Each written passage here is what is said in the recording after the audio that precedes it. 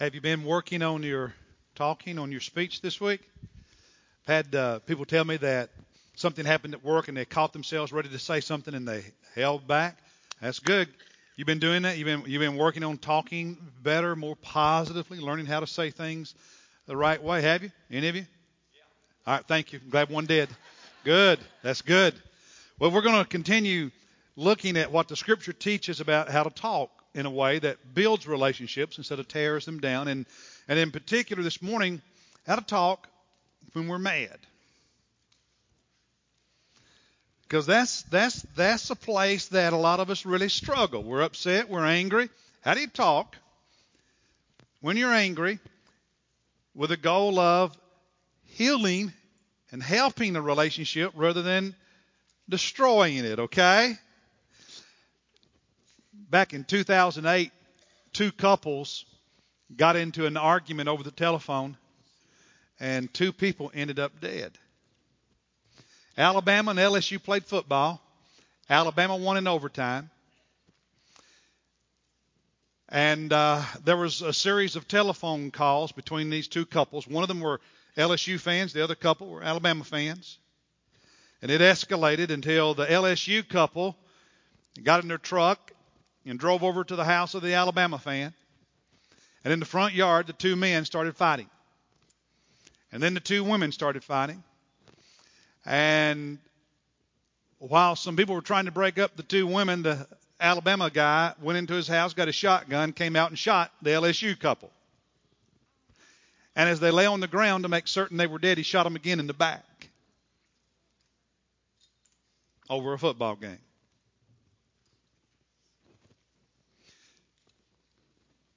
It all started with one giving a dig to the other. Then it was reciprocated. And it got hot. And lives were forever changed. Now, that's a ridiculous story, but it's true. It seems exaggerated, but we all know people do crazy things when they're angry. In our relationships, when we're mad, we do things that, well, we may not take a shotgun and kill somebody, but sometimes our words kill relationships. Our words wound a person's soul. Words can be deadly, especially when spoken in anger. And in fact, these two couples remind me, I think they're an illustration of something the Bible says in Galatians 5. In a minute, I'll ask you to open your Bible to Mark 10. But in your notes and on the screen, Galatians 5, the Bible says the whole law is fulfilled in one word. In the statement, you shall love your neighbor as yourself.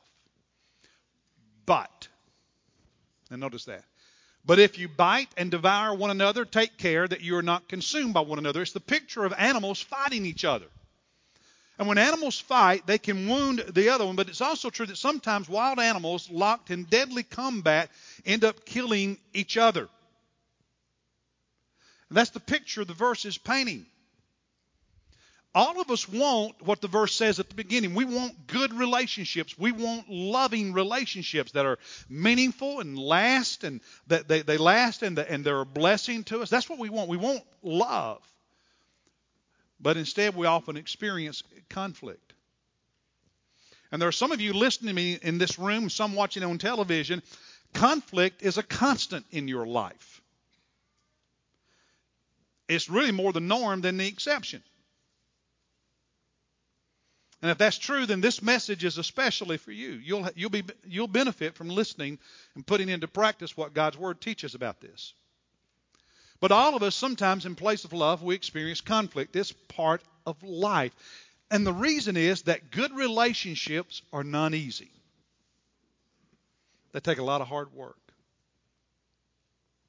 And when it comes to this issue of anger, they especially take a lot of hard work. Because anger, when badly handled, kills relationships. So it's important, if you're going to have good relationships, you learn how to deal with anger, how to talk about it, and how to handle it in a good way, not a bad way. So as we continue the series of messages, Let's Talk, today we're going to focus on what the Bible teaches about anger and how to talk when we're angry and how to deal with our anger. And I want to make a key point at the very beginning of this message. Dealing with anger requires that you and I understand where our anger is really coming from. What is the real source of why we feel the way we feel? Often we focus on the surface. Something happened, someone did or said something, and we react in anger, and we think that's all there is to it. But often there's a lot more to it. Often our reaction is a result not only of what someone may have done or said or some circumstances. Often our reaction is pointing to something deeper inside of ourselves that we don't want to look at or deal with. And it is critical if you and I, as followers of Jesus Christ and as people who want good relationships with the people in our lives, deal with anger. It's critical if we're going to deal with anger well, we have to be willing to look inside. Not just out at the circumstance, not just out at what the other person did, but what is it in me that's going on right now? What's the real source of why I feel the way I feel about that particular event? So Mark chapter 10, open your Bible please. Mark chapter 10. We're going to look at an example of Jesus' disciples, his 12 disciples getting angry with one another. What can we learn from it? What can we learn from what Jesus did, how he handled that episode? Mark chapter 10, verse 35, we'll start. Follow with me as we read together. Mark 10, verse 35. The Bible says, James and John, this is two of the disciples. James and John, the two sons of Zebedee, came up to Jesus saying, Teacher, we want you to do for us whatever we ask of you. Isn't that a great question? And Jesus said to them, well, what do you want me to do? And they said to him, grant that we may sit one on your right and one on your left in your glory. Jesus, when you're in heaven and you're on the throne, you're in your glory. Let me sit on one side and my brother sit on the other side. We're going to be your left and right hand man. We're going to be on the two sides of the throne. We're it. We're the big cheeses, so to speak. We're going to be there. Jesus, let us have those places of honor. Let us be the favored ones. Well, Jesus and these two disciples have a conversation. And he says, are you willing to experience the same kind of thing I'm going to experience in the days ahead? And very naively they say yes, even though they didn't really know what he was talking about and what was coming for them. And they talk about that a little bit. But then Jesus finally answers their question in verse 40 when he says, to sit on my right and on my left, this is not mine to give. It is for those for whom it has been prepared. He says, listen, I don't even get to pick who sits on my right and left in heaven because the Father's already determined that. So no, you don't get to sit. But notice what happened next. Verse 41. Really important verse. Hearing this, the 10. Now 12 disciples. Two of them, Jesus, let us have the favored position beside your throne in glory. Well, guess what? The other 10 heard them. You ever heard somebody say something and it made you mad? And so they heard, and it says that the other 10 began to feel indignant with James and John. That's a nice way of saying they got angry. They got mad. How dare you? You think you're better than us? You think you're better than me? You think Jesus likes you more than I? So here among the 12, this argument ensues. Now, what was the source of the 10 disciples' anger? Well, on the surface, it's what? What the two did and said. The attitude exhibited, the attitude behind their request, right? So what the two, James and John, did on the surface is what made the other 10 angry. And that's part of it. But that is not all of it. Now, sometimes other people do things, say things, and it hurts us, it makes us mad. Life works that way. But our reaction, our anger is not always just about what they did.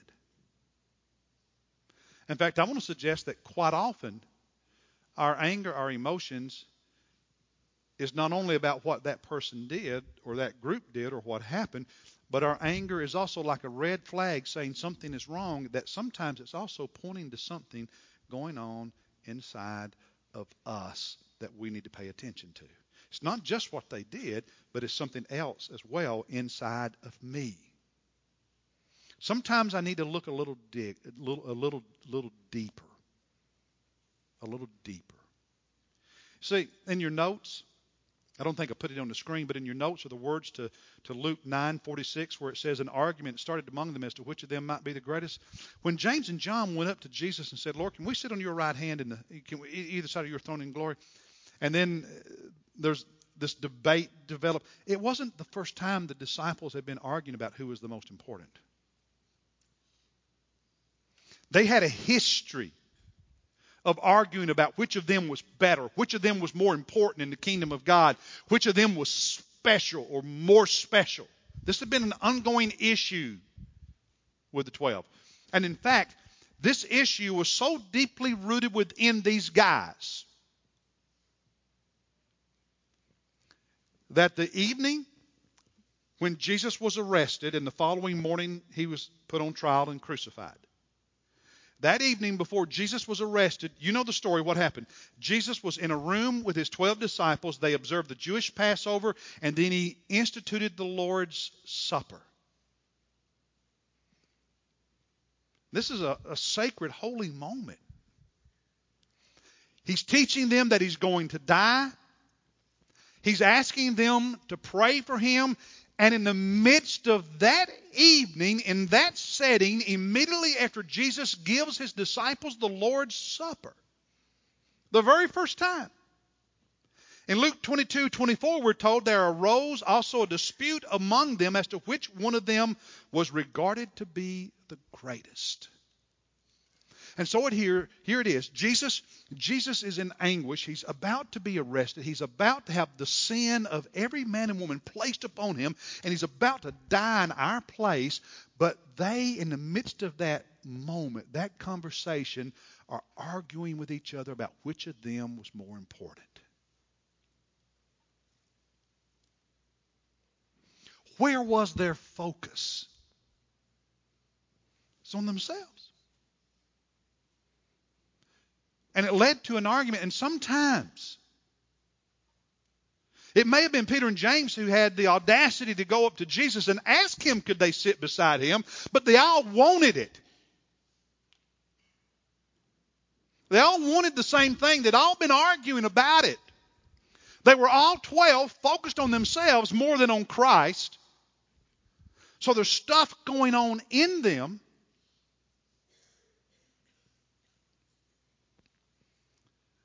And sometimes, just like these guys, our anger says something about us and what we want, what our expectations are, or how we feel about ourselves.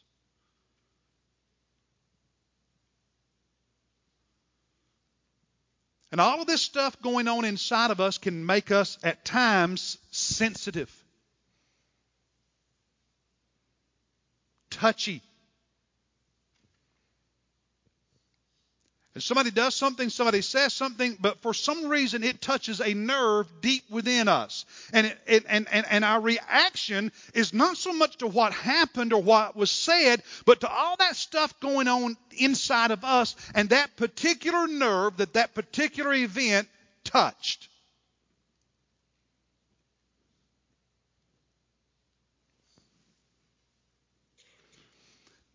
And dealing with all this stuff can make us insensitive to other people and what they need or what they are really doing or why they are doing it because of our focus.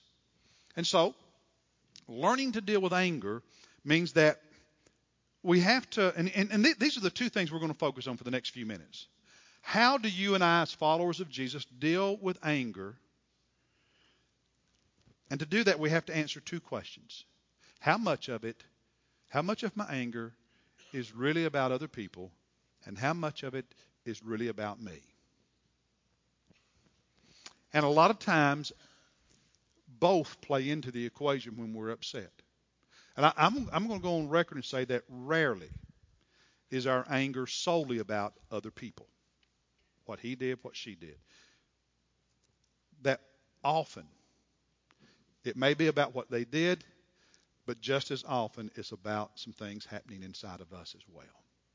And they work together. Maybe it's not always 50-50,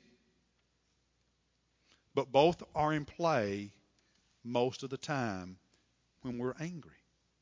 And dealing with it well as a Christian means trying to not just look at the other person, but also look at myself and what am I to learn about me? Tracing my emotions to their true sources. The words that I'm thinking, the thoughts that are running through my mind, where are they really coming from? Not just on the surface, but deep, deep, deep inside of me. Where are those thoughts, those feelings really coming from? James chapter 4, verses 1 and 2, the Bible says, what is the source of quarrels and conflicts among you?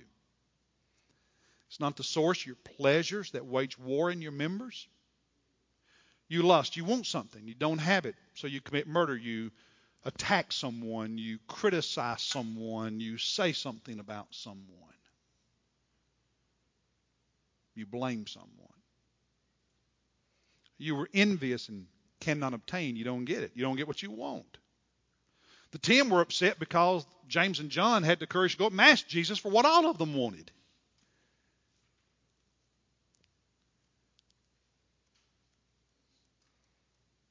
You see,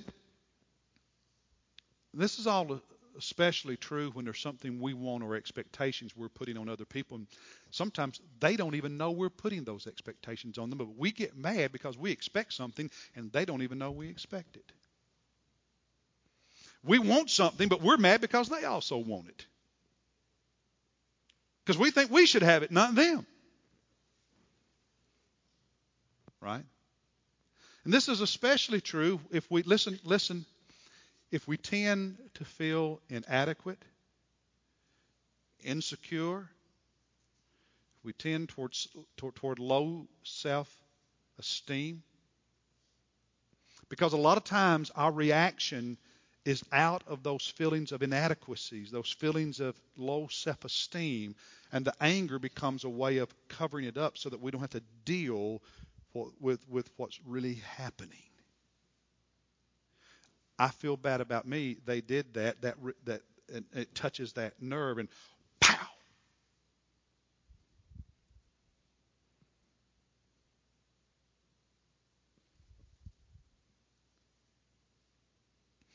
I'm not saying that other people don't have a part to play in our getting angry. Sometimes they do. But I am saying it's easy for us to see that part of it. What's hard is for us to see the part that's going on inside of ourselves. Because that's not fun. It's messy. It takes some time and some processing and some honesty and digging deep. And it means I may have to admit something. I may need to change something. I may need to grow in some way. And that's a lot harder than just staying on the surface and looking out at other people and saying, yeah, him, her, she, well, yeah. Because we don't have to deal with it. But that's not the way you handle anger. Now, I want to talk for just a moment about dealing with yourself, with me, and then dealing with others, okay? When you're angry, how do you deal with yourself? And when you're angry, how do you talk with others? And I'm going to spend a little more time on dealing with self because, as I've already mentioned, we all know about other people. We're going to talk about how to do it the right way. But biblically, you're not ready to deal with your anger toward another person until you've allowed God to help you look inside yourself first. Until you take the time to look in the mirror, don't start talking to other people because you won't do it well. Look in the mirror first. Try to understand where it's really coming from, because then you'll be better prepared to deal with others. So let's talk real quickly, just some principles from Scripture about dealing with yourself when you're angry. Number one, learn to have some self-control. Just develop some self-control. Proverbs 20, verse 3, keeping away from strife is an honor for a man, but any fool can quarrel. In our culture today, just if you think it, say it, just let it fly. And God says the honorable thing is to sometimes hold back. Proverbs 29:11, a fool always loses his temper, but a wise man holds it back. Self-control is a good thing. Number 2, don't just react. Don't just react. Proverbs 14:17, a quick-tempered man acts foolishly. I mean, you ever done anything because you were angry and as soon as you did it, you wish you hadn't? So usually when you're mad and you react quickly, you do something really dumb. You say something not so smart. Proverbs 29:22, an angry man stirs up strife, and a hot-tempered man abounds in transgression. Let me ask you a question. How long does it take for a person to become angry? Less than 1 second. You can move from being okay to being really mad in less than 1 second. Now, if that's the case, there's not a lot of thought that goes into what you say or do when you get mad. I mean, because if it happens in less than a second, there can't be much thought that goes into it. So slow down. Take a deep breath. Stop the negative self-talk in your mind that just makes you increasingly angry. Now, you know what I'm talking about. He did, and he is, and this just goes around and around and around. And the more have you ever done it? The more you talk to yourself about it, the angrier you get. And rather than trying to understand it, rather than trying to find a strategy for dealing with it effectively, you just you talk yourself into getting more angry and more angry and more angry, and the next thing you know, it's like this avalanche. Just whoo! Self-control. Don't just react. Slow down.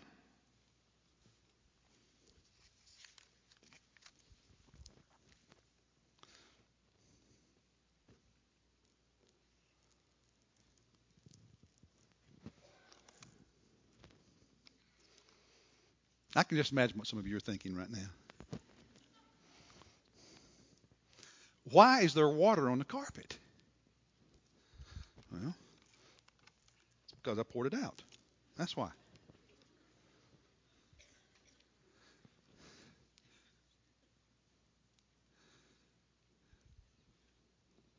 I don't want to know what some of you are thinking.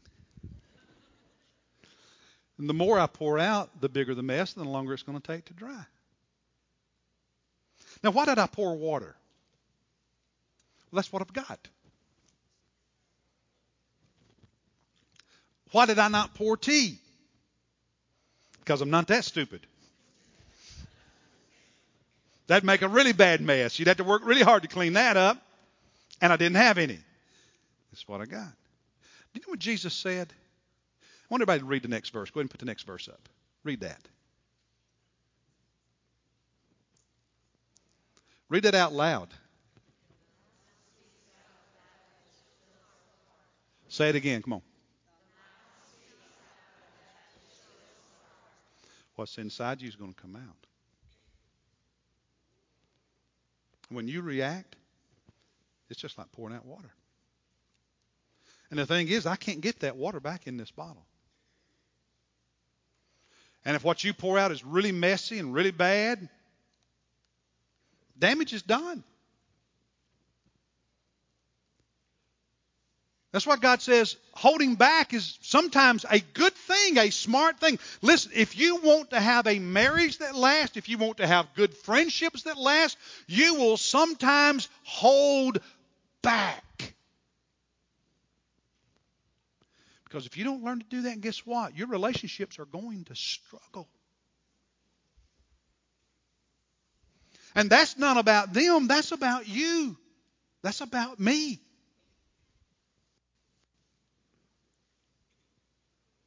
Sometimes we got to let things go.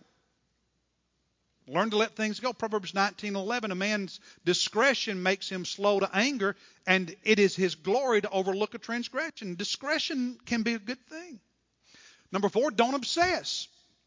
Proverbs 30, verse 33, for the churning of milk produces butter, the pressing of the nose brings forth blood, and the churning of anger produces strife. I'm an old country boy. I've experienced all of those. When I was a kid, I churned butter on the farm. It's not fun. It's a lot of work. And when I was a kid growing up on the farm, I got into a few fights. I've bloodied noses, and I've had mine bloodied. And the Bible says anger can be just like that. You just churn and it's all going on. Just churn. That self-talk over and over. You just keep talking to yourself over and over and over. And you just get madder and madder. Just churn, churn, churn. And then some of you do it with you talk with other people. And you repeat the story over and over and over and over. Rather than talking to find a strategy for dealing with it, talking to try to understand it better, you tell people the same story over and over about how terrible he is, how horrible she is, and you repeat it over and over and over. And the more you tell the story to others, you get, because you're not finding that, he's a rotten scoundrel, and you repeat it over and over and over. And by the way, this is not a sexist statement, but research tells us that women are more prone to repeat the story over and over and over to other people than men. Now, a lot of ladies are nodding because you didn't need research to tell you that, did you?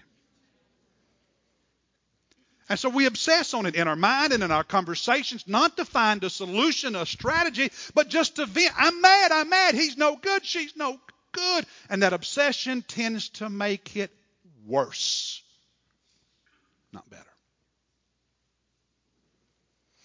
And then lastly, in dealing with ourselves, don't let it grow. Hebrews 12:15, see to it that no root of bitterness springing up causes trouble, because when you let weeds grow, they take over the garden. To help you in processing everything, journal. Sit down and get a piece of paper and pen and write out your thoughts, your emotions as a way to process and understand and evaluate and clarify, and try to dig deep to the root cause of why that particular event caused you to react as strongly as you did, because it might be pointing to something that you need to deal with, because maybe your reaction is an overreaction. Doesn't mean that what they did was not wrong, but your reaction might be disproportionate.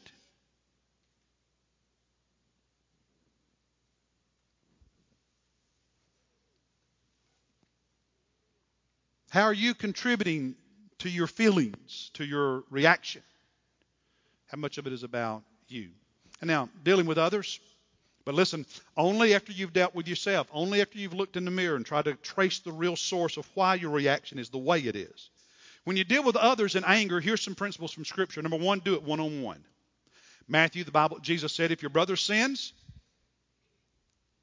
go and show him his fault in private. But what do? We go and talk about him to everybody else behind his back. We gossip, we criticize, we repeat the story. And the scriptural teaching is when you're angry, you go and deal with the person. After you've dealt with yourself and tried to really understand things and process things, then you deal with the person, but you do it one-on-one in private. Because when you start talking about people behind their back and gossiping, a lot of times we draw conclusions without adequate information. We assign motives. Remember last Sunday I said if you're in a relationship that means something to you, don't just attack the person. Don't just assume they did it for such and such a reason or assign motives, but say to the person something like, when you did such and such, I don't believe this is why you did it or what you meant, but when you did that, this is how it made me feel. When you did that, this is what it said to me. I don't think that's what you really intended, but that's how it made me feel. That's how I felt. That's what it said to me. So you can get clarity. Well, when you're angry, you really need that. So process it. Process it. Don't just assign motives and then go talk to them one-on-one. Number two, use gentle words. Proverbs 15:1, a gentle answer turns away wrath, but a harsh word stirs up anger. Now, there are some of you listening right now and watching on television. Some of you need to learn to express yourself, because you don't ever express yourself. You just get run over all the time. Okay, so you need to learn to express yourself. Others of you don't have any problem doing that. You need to learn how to do it in the right way. Expressing yourself in the wrong way is just as damaging to relationships as never expressing yourself.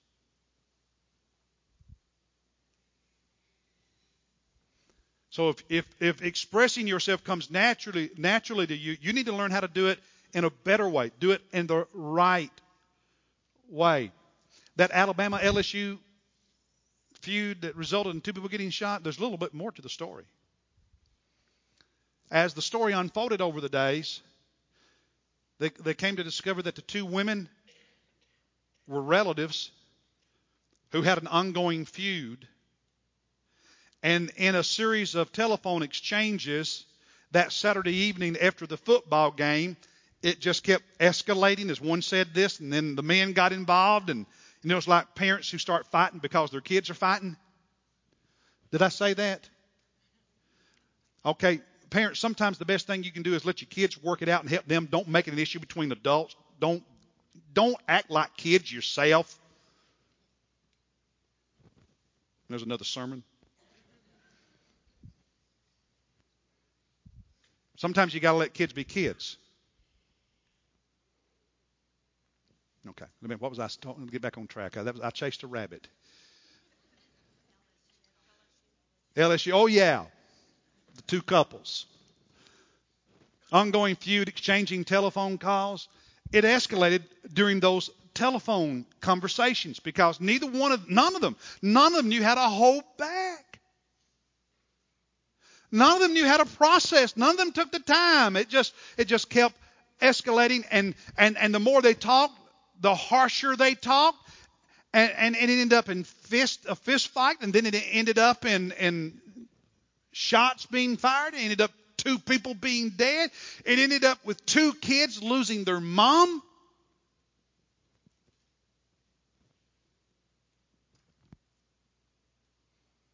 There's people who can't keep a job very long because they don't know how to handle this stuff. People who can't stay in good relationships very long because they never learn how to deal with this stuff. People who jump from church to church to church because they wear out the welcome everywhere they go after a while because they never learn how to deal with this stuff.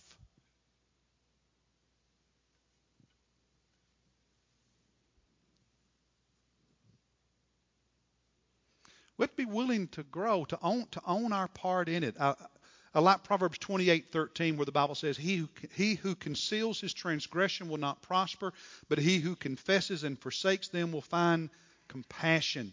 Own my part in this stuff. When I'm talking to other people about my anger, I have to be willing to own my part in it, or the conversation's not going to go very well.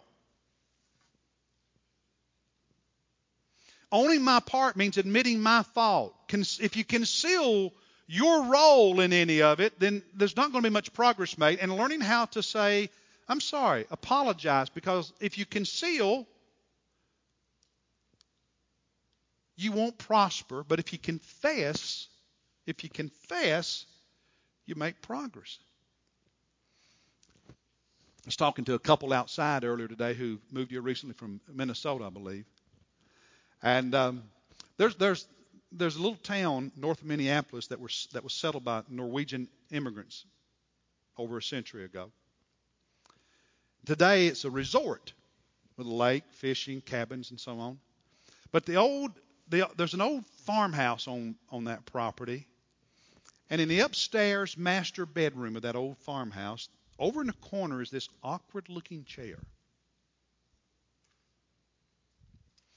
It's bigger than is needed for just one person, but not big enough for 2 people. And it's not very comfortable. And those Norwegians, their practice back then was that if a husband and wife were angry, before they could go to bed at night, they had to sit on that chair together. Not enough room for both of them, and so it was very uncomfortable. But they had to sit on that chair together until they were both willing to say, I'm sorry. They called it the sorry chair.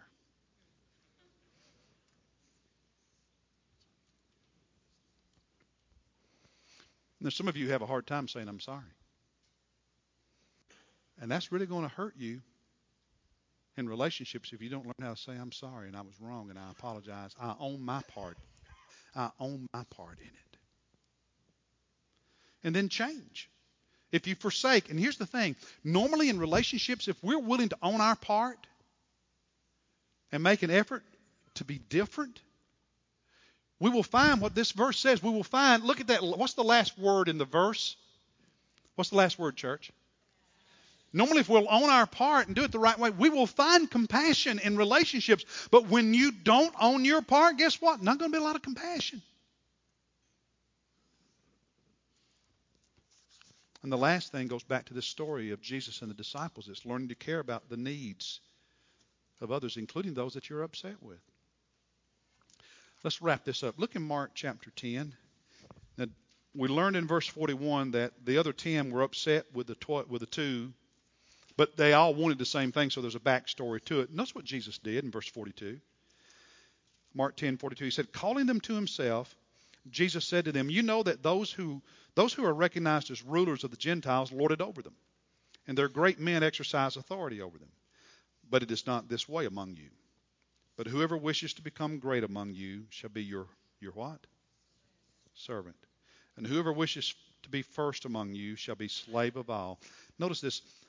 For even the Son of Man did not come to be served, but to serve and to give his life a ransom for many. How did Jesus deal with their anger with one another? Do you know what Jesus is really saying here?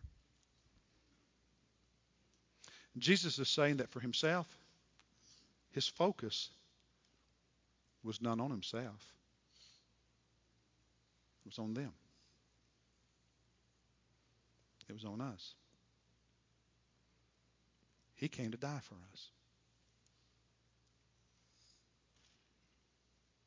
So when I go through life, when you go through life, we go through life, and our focus is primarily on self, we're probably going to have more conflict and more anger and more stuff to deal with than we will if we learn to go through life having some focus on other people and what they need. In the upper room, the last time they argued among themselves about who was most important, their focus was on themselves. Jesus' focus was on all of us.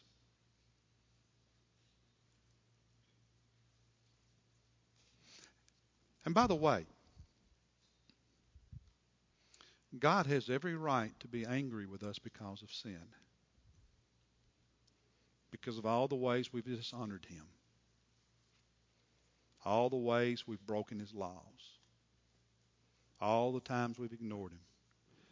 And yet God says, my focus is on making a way for you to be in relationship with me.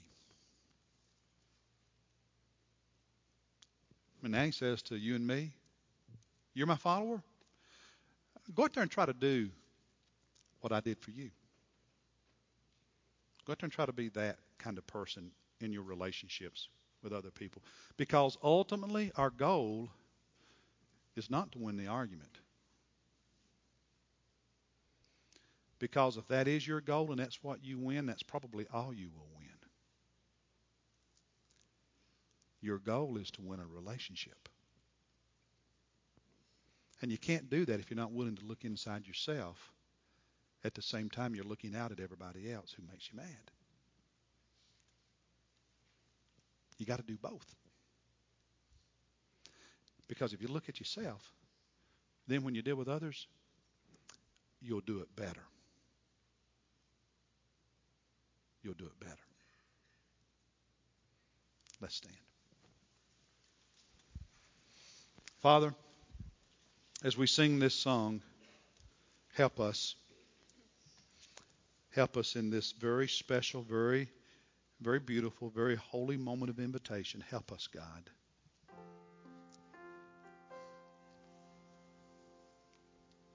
Help us respond to you.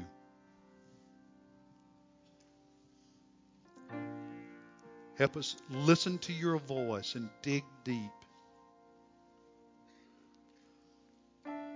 Help us, God, respond. We're going to sing this song, and I invite you to make your way to this altar to pray. Some of you will come because, well, candidly, you're struggling in some relationships, and you're going to come and pray about that. Others are going to come because you're dealing with other issues. Got nothing to do with anger or conflict, but there's other things going on in life, and you just need to pray about it. So you come and pray about those things. Some of you need to join this church. We welcome you. We want you to be a part of our family of faith. Some of you need to request baptism or commit your life to Christ. So let's sing together. And Jamie and others of us will be here at the front. You come right now while we sing.